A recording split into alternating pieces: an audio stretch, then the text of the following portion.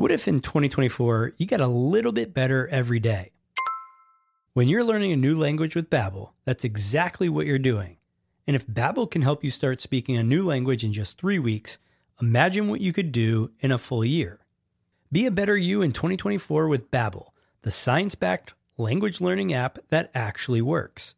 Don't pay hundreds of dollars for private tutors or waste hours on apps that don't really help you speak the language.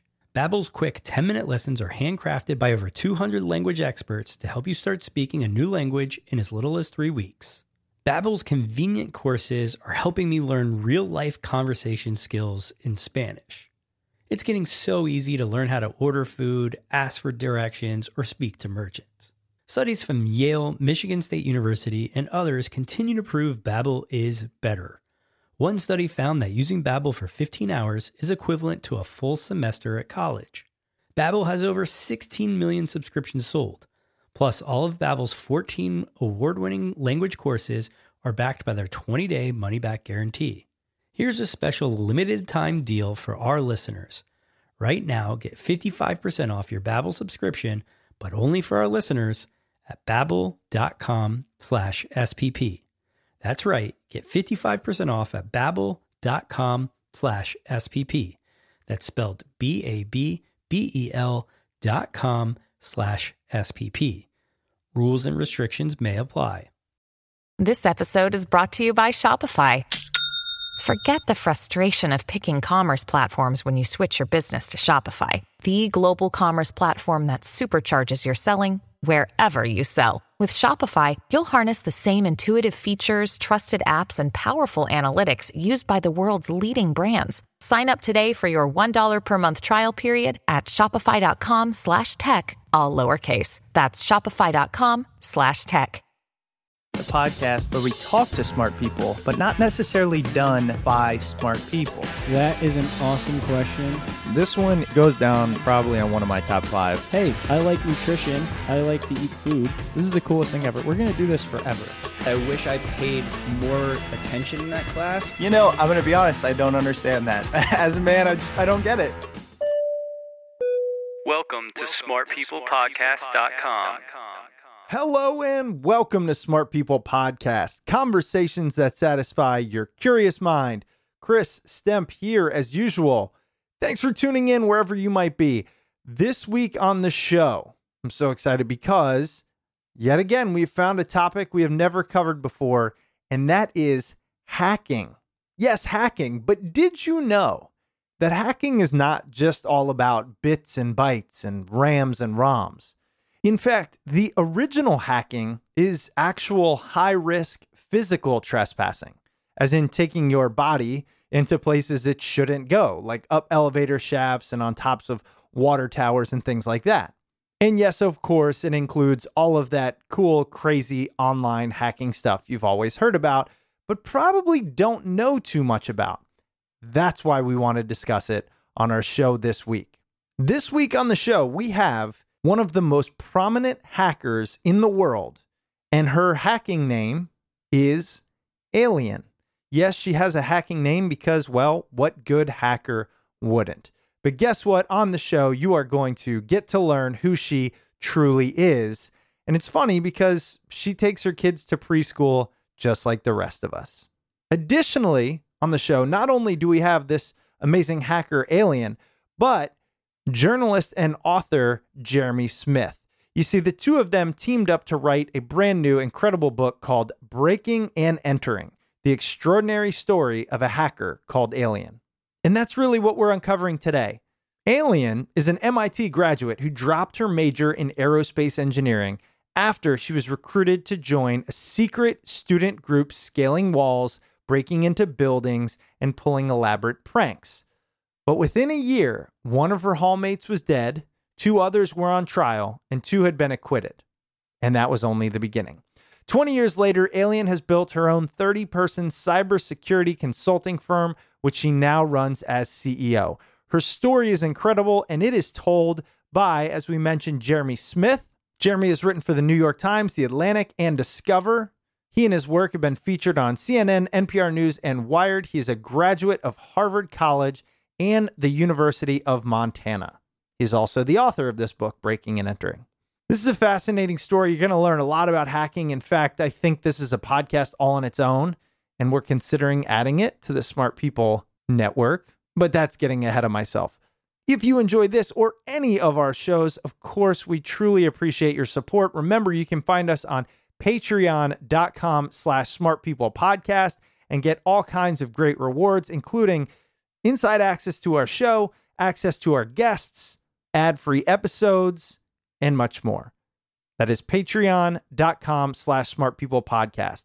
And keep in mind, if you like the show and you support us on Patreon for as little as $2 a month, once we get to 50 patrons, we're going to go back to weekly episodes. So you can listen to Smart People Podcast every week. Patreon.com/smartpeoplepodcast. All right, here it is. We bring you Alien and Jeremy Smith as they discuss their incredible story and new book, Breaking and Entering, the extraordinary story of a hacker called Alien.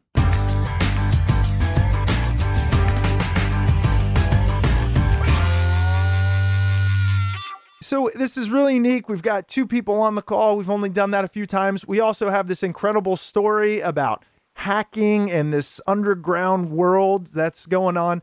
But before we get into it all, Jeremy, you really kind of wrote this amazing book, Breaking and Entering, which has already done so well, and it's only been out there a few months. I wanted to kind of take a step back and learn a little bit about you and why you decided to kind of team up with Sherri and write this story. Sure. So I'm a writer and a journalist, and I specialize in profiles. So I look for people who are doing projects where you can talk about big ideas at the same time they've got a cool story themselves. I find the best way to explore interesting ideas is through a personal story. And so I'm just kind of always have my writerly antennae up, if you will. And I went to pick up my daughter from preschool a few years ago, and she was playing with a new kid in her class, and the girls were having fun, and I started talking to the mom. And she said, "What do you do?" And I talked about my books and my articles for about 10 minutes, and then to be polite, I said, "What do you do?" And she said, "Well, tomorrow morning I have to break into a bank."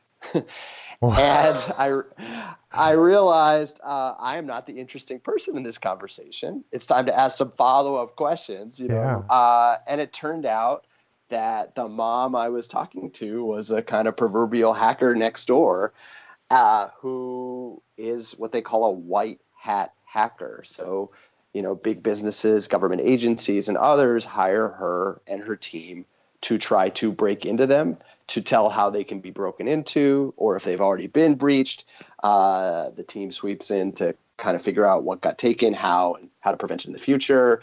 They do digital hostage negotiations. Sherri can tell you much more because, as you may have guessed, she was the mom on the playground who turned out to be the hacker next door.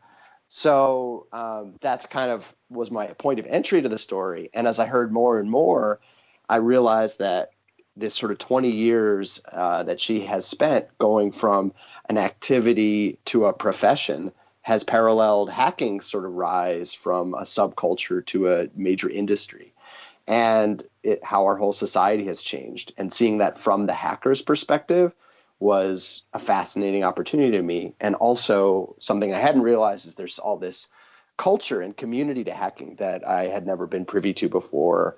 And there's also a lot of physical and human-based aspects to hacking that I hadn't really been aware of. So that's sort of the big picture point of entry to me, and why I got excited and why I felt so lucky once Sherri agreed to work with me and really share her story in depth to be able to tell it in Breaking and Entering. That brings us to you, Sherri.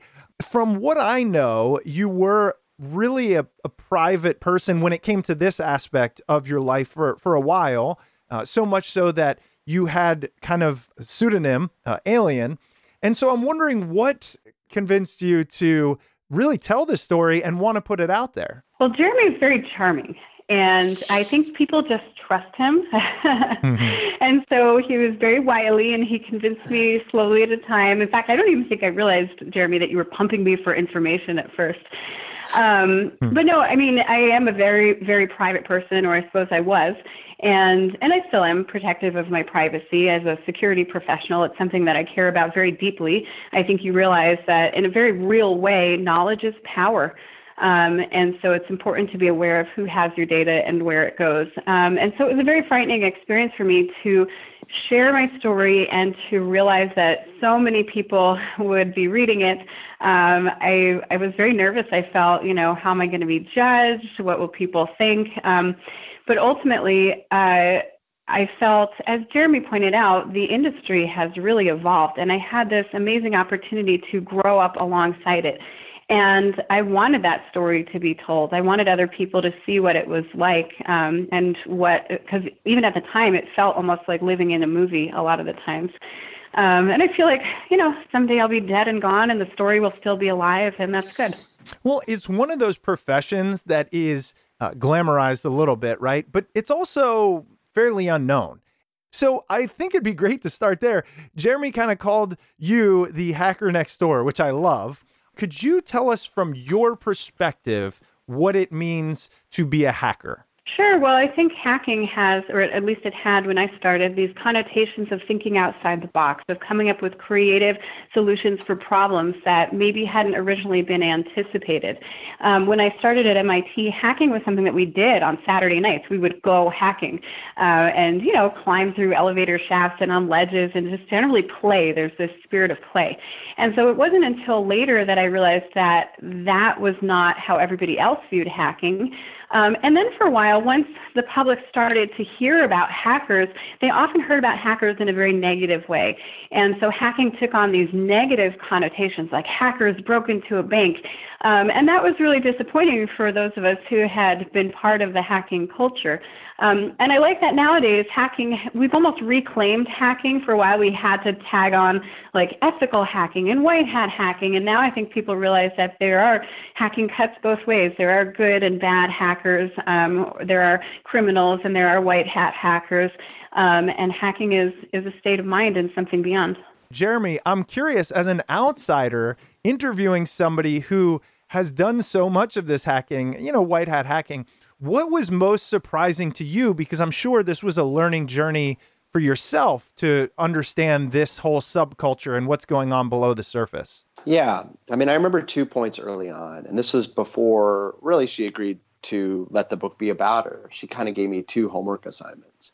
One was to go to DEF CON, which is a giant hacker convention in Las Vegas. I hadn't known previously that hackers had public conventions. I had no idea. Hanging out for the weekend in Vegas with 20,000 hackers. And at that point, that they're hackers is not interesting. It's who they are as individuals and what sort of area of specialty they have. So there's a whole, giant room full of lockpickers. There's a whole room for people who specialize in hacking cars. There's a room for what they call social engineers, who are hackers that are good at, tricking people over the phone or in person to give them private information. There's a whole room for Internet of Things, so people hacking smart fridges and smart dolls, and so on and so forth. So just sort of going to what they call sometimes hacker summer camp with 20,000 people, that was a big immersion into the culture and realizing, wow, there's this community. And by the end of that weekend, I discovered a whole room that's just for their kids. People have been going for so long. They've grown up to the point that they've coupled up and they've started families, and their kids are going to these too. So there was a whole area for kids 8 to 15. So that was, really surprising to me, just to realize that there were public conventions and communities and families that are in this. So that's one track. And the other track is that there is this 100-year-old history of hacking that predates computers, that is exploring physical spaces at MIT. So going hacking means, as she said, going through steam tunnels, going along ledges, picking locks, dodging security, going up elevator shafts, going on the domes of MIT. And that was my other homework assignment, sort of going out with a crew of MIT hackers and doing those activities too, and having that sense of physical command and physical exploration and physical risk-taking, and just the sort of terror, but also the exhilaration I felt, and what a different perspective you have the next day when you're walking on the sidewalk and you look up at the dome and you say, last night I was on top of that dome looking down on the sidewalk. And, that's sort of really analogous to the computer hacking we see. So I'd say, those are, we could talk more about either one of those paths, but I think at least at first, those were my two biggest surprises and my two sort of earliest kind of homework assignments. And after I kind of did those, hung out a bit there, I think she was more comfortable saying, okay, I guess you can hang. I'll share more of the story. Yeah, you're one of the insiders at that point. Well, and as you mentioned, you've written a lot of great pieces, a lot of these kind of telling the stories, unique stories, etc. What were you most excited to put in the book? Like, what was the thing that really would make this a great story for readers like myself? Well, there's the obvious, there's the kind of the Hollywood answers, by which I mean the things that are just amazingly daring physical feats that she, Sherri has done in her life. Those include going up an elevator shaft. Those include, learning to ride a motorcycle, through the New Mexico desert and joining a traveling circus. Those include in person breaking into a bank and trying to get into a bank vault, or stealing a laptop from, a corporate office, or going to the Pentagon, or starting a business. Or there's a scene in the book where she's, basically finishing a hacking assignment in the hospital right after giving birth. Just things like that where you're like, this is challenging 7 preconceptions at the same time, and is also 7 levels of badassery that, of course, I'm dying to write it. And then the other part is just the human elements, the relationships, the growth, the maturation of both the person and the community and the industry is just so special, because we have this weird paradox right now where everyone is aware of hackers and hacking, but most people can't place it. They don't have a face to it. And even if there's a face to it, it's sort of like 40 years old. It's like Matthew Broderick in War Games, or 30 years old. It's Angelina Jolie in Hackers. Mm-hmm. So the idea of being able to not just have someone who's real, but watch them grow up was just an amazing opportunity. This week's episode is brought to you by Audible.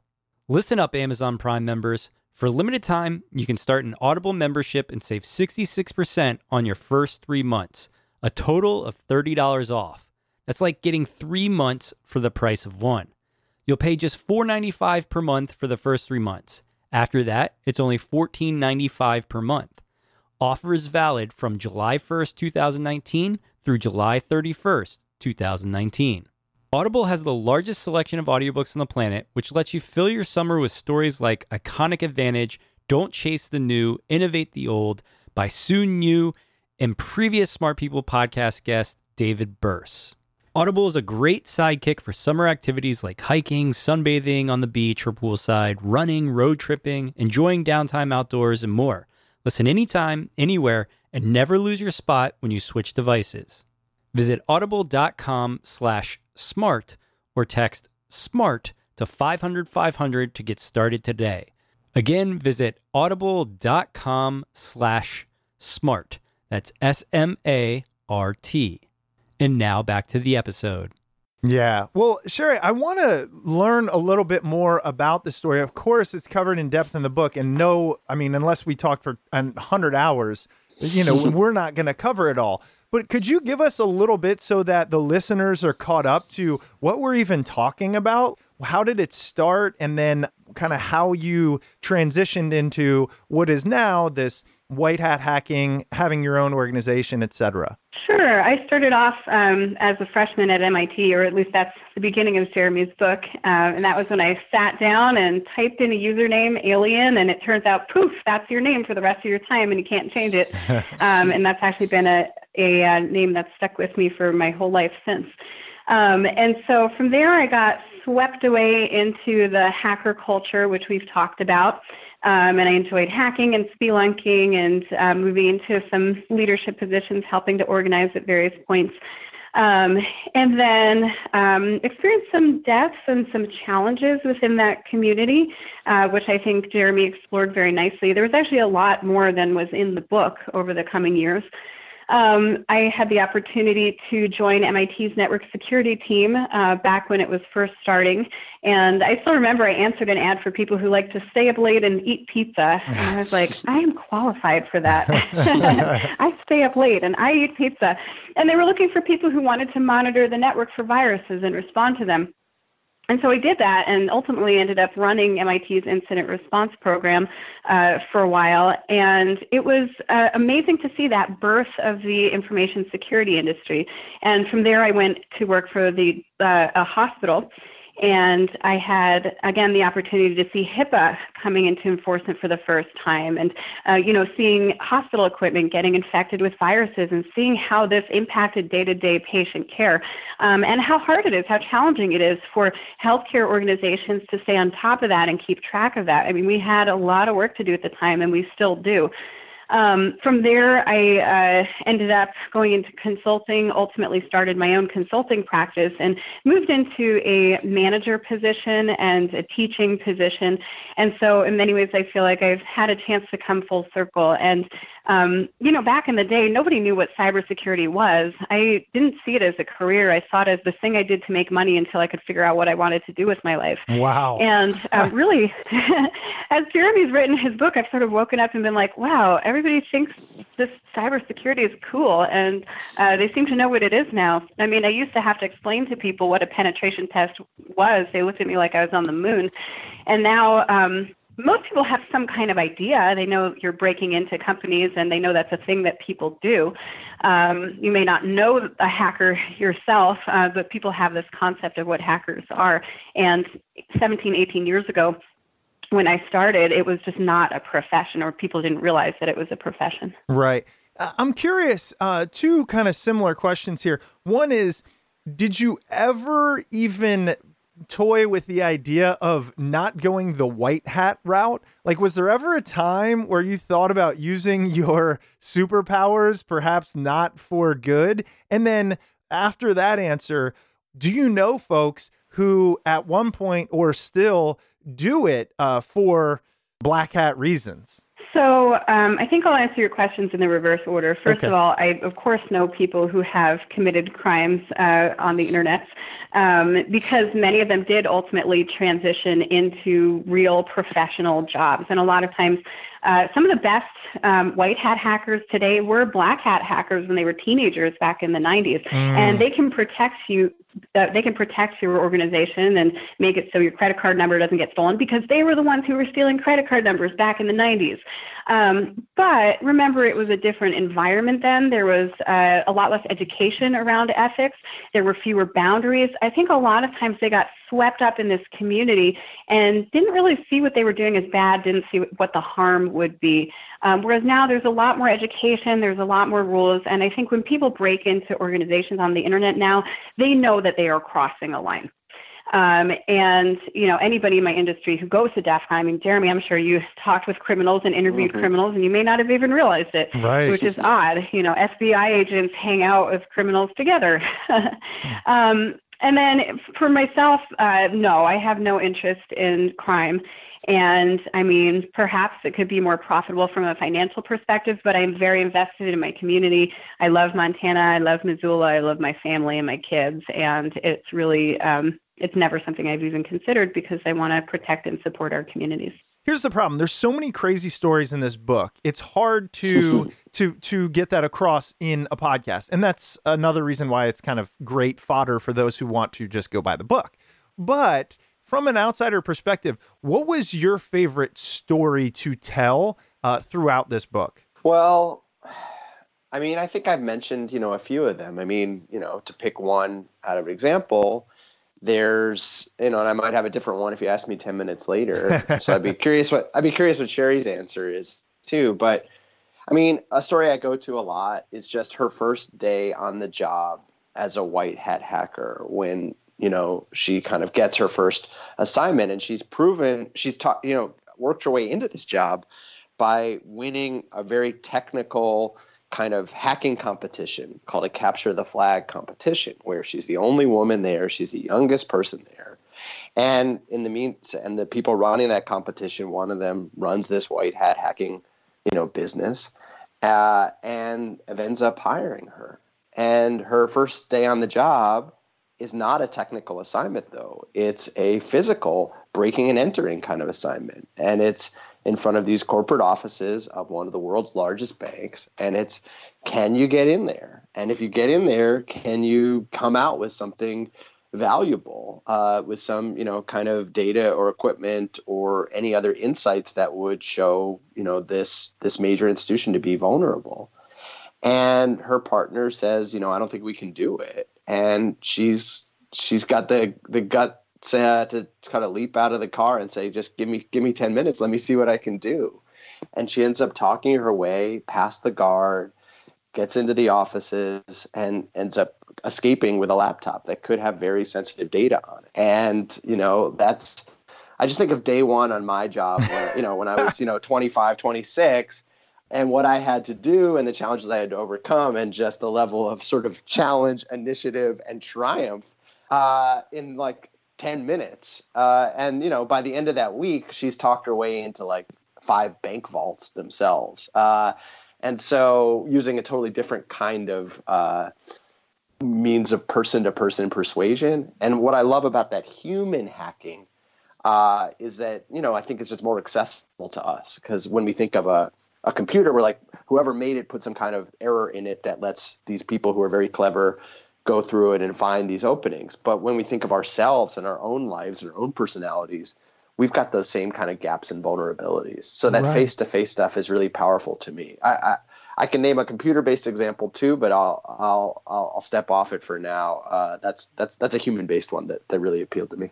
I want to pause on this human-based hacking because it gets so less focus out there in the world. Talking your way past a guard, that is a completely different skill than hacking into somebody's central network on a computer. How do you learn to be so persuasive that people will do things that are completely against their better judgment? Well, I think it all comes down to risk-taking in both areas. And actually that ties in with the piece that I'm glad Jeremy included, which is the motorcycle. And it's not one specific story. It's, this object that appears throughout the book. But it almost got cut. And I had to make a case for it and sort of pitch why it was important. And a motorcycle is not, a lot of people ride motorcycles, but I was this young, frightened 20-something-year-old, and I was scared to ride a motorcycle, but I really wanted to try it because it looked like a lot of fun. And so it was this process of me, I had a mentor who taught me to ride, and I would ride behind him all the time.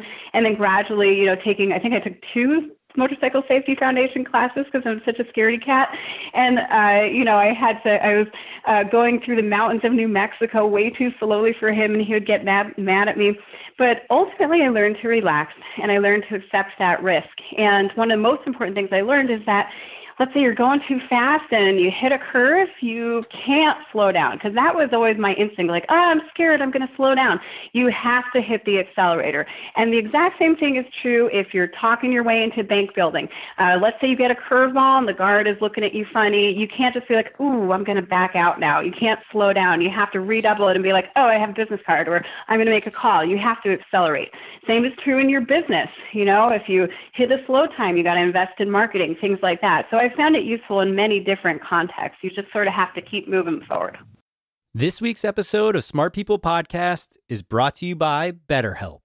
Is there something that interferes with your happiness or is preventing you from achieving your goals?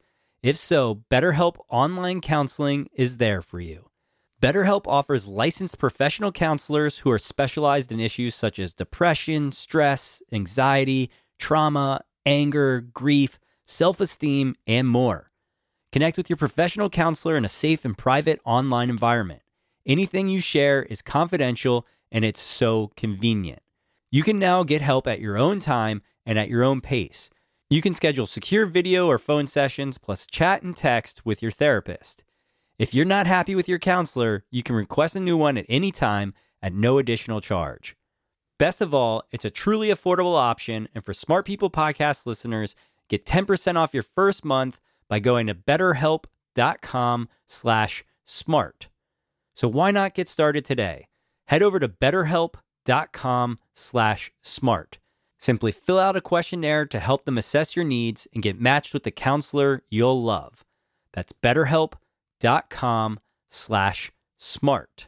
One more time, it's betterhelp.com/smart. And now back to the episode. Wow, that is such a great parallel for you to be able to draw to help us understand it. Because another question I then had is, what characteristics do you have that enabled you to be great at both this human and technological hacking? And do you feel like you were just a natural, or did these really have to be honed? I think there's a lot of different types of people that are good at social engineering and good at hacking. I happen to be a fairly social creature, so I think that helps with, talking guards into letting me into places.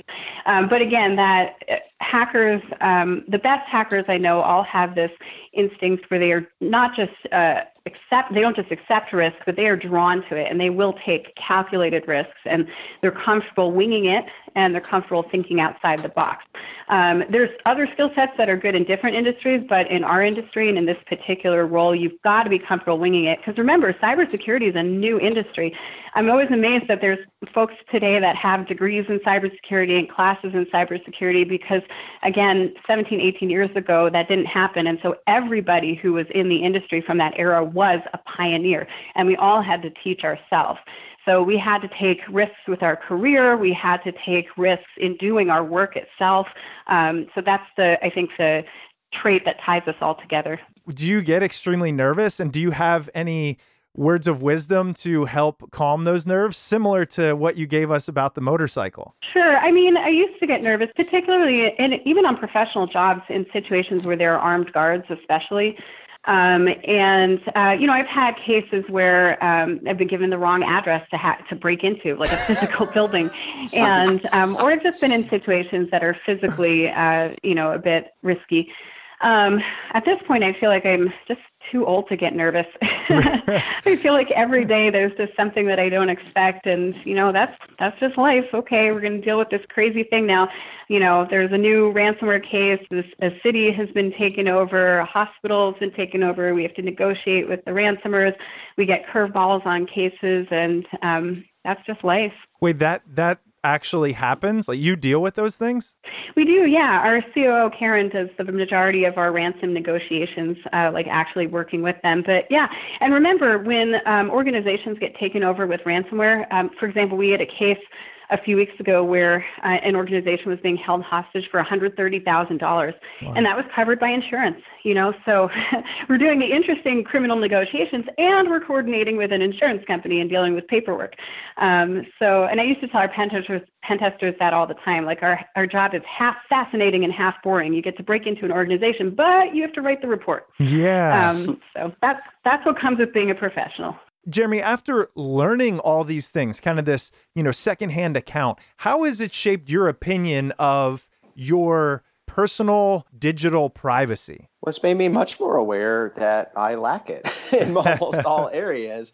And it's made me take measures to increase it that are themselves, kind of frustrating sometimes, or sometimes, are pretty easy. So something that's very easy is we can all, pretty much with a click, turn on encryption on our hard drive. So if someone stole your hard drive, it would not be readable to them.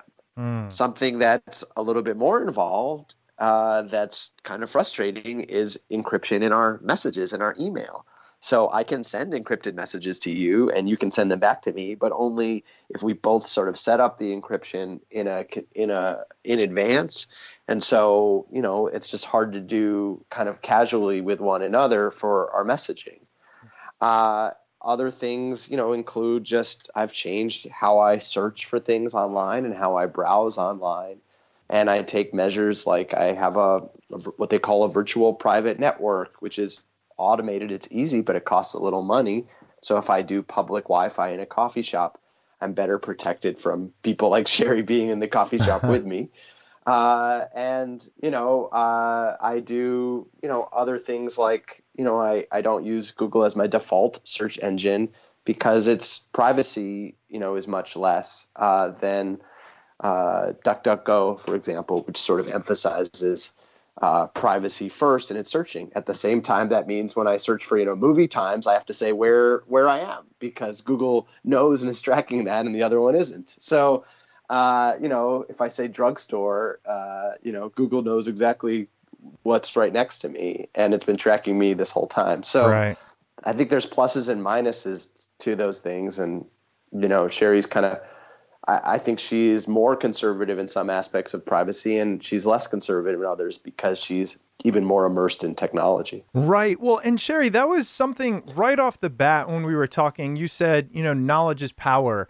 And for everyone out there listening, I'm curious if you could help us understand how concerned we should be about our digital footprint.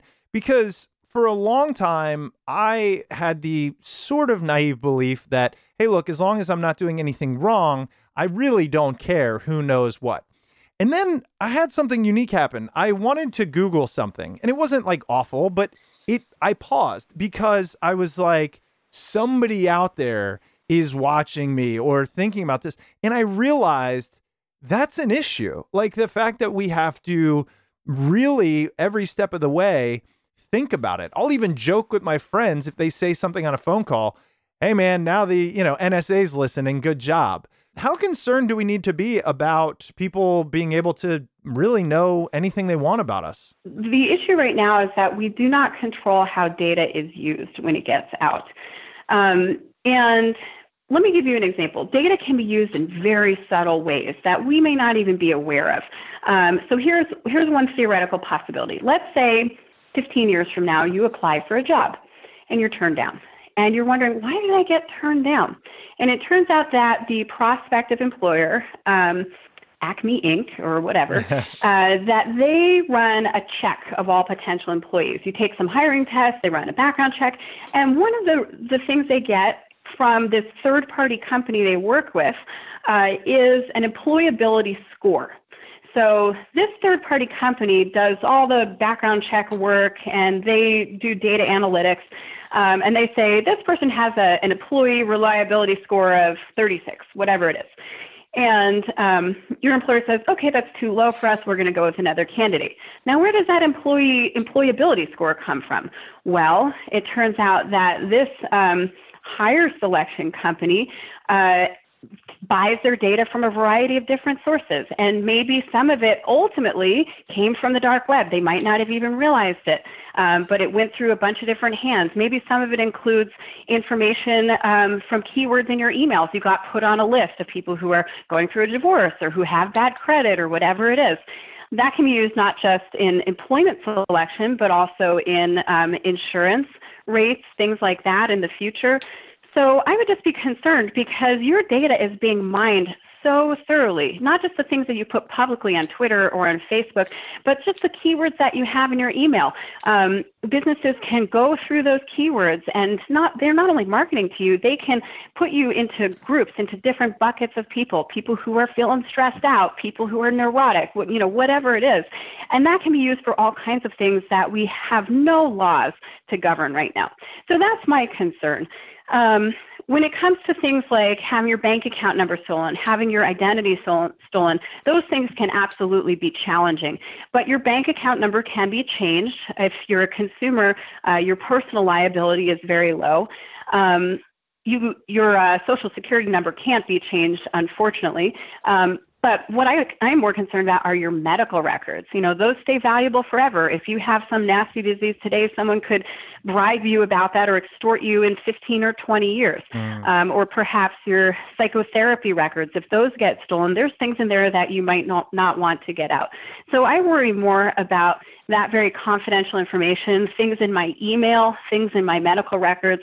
I worry about that a lot more than things like my Social Security number or my credit card number, because it's the private conversations and activities that you have that have this lasting value.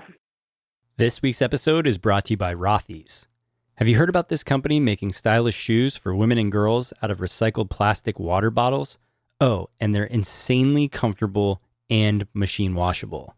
Rothy's has quickly grown to a most loved, gotta have them brand. It's no surprise they have over 1,000 nearly perfect reviews. Rothy's shoes are stylish, sustainable, and comfortable enough for everyday wear. But you don't have to take it from me. I don't wear them, but luckily, my wife Amanda does. Amanda, what do you think about your Rothys? I love my Rothys. I got the gray camo sneaker, and they are super cute and go with everything that I own. They're honestly the most comfortable pair of shoes that I have ever had. John, I know this is going to kill you, but I can't wait to see what new colors and patterns that Rothys comes out with in the future. Oh, can't wait. Rothys are the everyday flats for life on the go. They come in a wide range of colors and patterns, and they're available in 4 different silhouettes. Plus, they're constantly launching new styles, so you're guaranteed to find a pair or 3 that you'll love. Since Rothys are seamlessly crafted from recycled water bottles, they're ultra comfortable as soon as you slip them on. That's right, there's 0 break-in period in these shoes. Plus, Rothys always comes with free shipping and free returns and exchanges. No risk, no worries, no reason not to try. Check out all the amazing styles available right now at rothys.com/smart. Go to Rothys, ROTHYS.com/smart to get your new favorite flats. Comfort, style, and sustainability. These are the shoes you've been waiting for. Head to rothys.com/smart. And now back to the episode. Could you tell us what are the precautions you take to protect a lot of your security? So I recommend that everybody take 3 specific precautions. Number 1, think before you click. So before you click on that link, before you click on that attachment, think really carefully about whether you need to do that, because 90% of the time, that's how people get hacked. Number 2, back up your data, because when people are being held for ransom, if you haven't backed up your data, it can make it so that you need to negotiate with criminals. So back it up. And number 3, use multi-factor authentication. I cannot stress the importance of this enough. I see so many people who get their email accounts hacked or who have their medical information stolen because they're using portals and they're using cloud email providers, and they're not taking advantage of 2-factor authentication.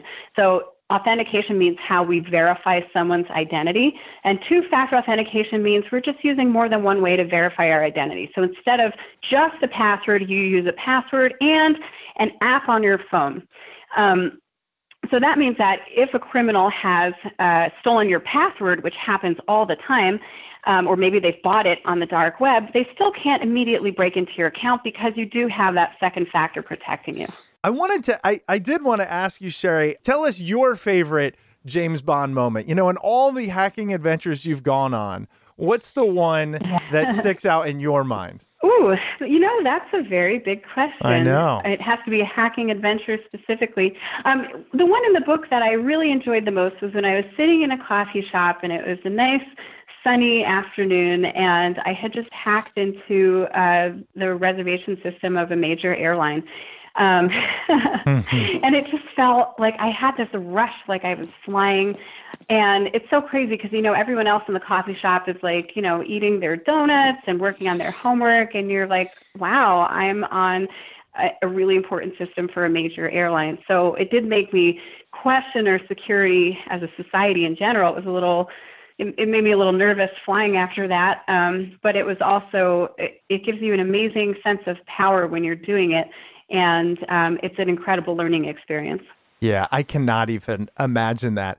Jeremy, I'm curious, what were some of the things in this story that you had to decide whether you were going to leave out or keep in? I'm curious, just because this is your world, right? You think so in depth about how am I going to basically shape this narrative. What was it that you wanted to make sure came across, and what did you kind of maybe leave out, if you can answer that? Sure. I mean, I think there's a through line in a story, which is, whose adventures are you following from beginning to end? And obviously that's Sherri. Now, she's had amazing other people in her life, as she'll be the first to tell you, at every step of the way, from freshman, 17-year-old at MIT to colleagues, in her business and in her industry today.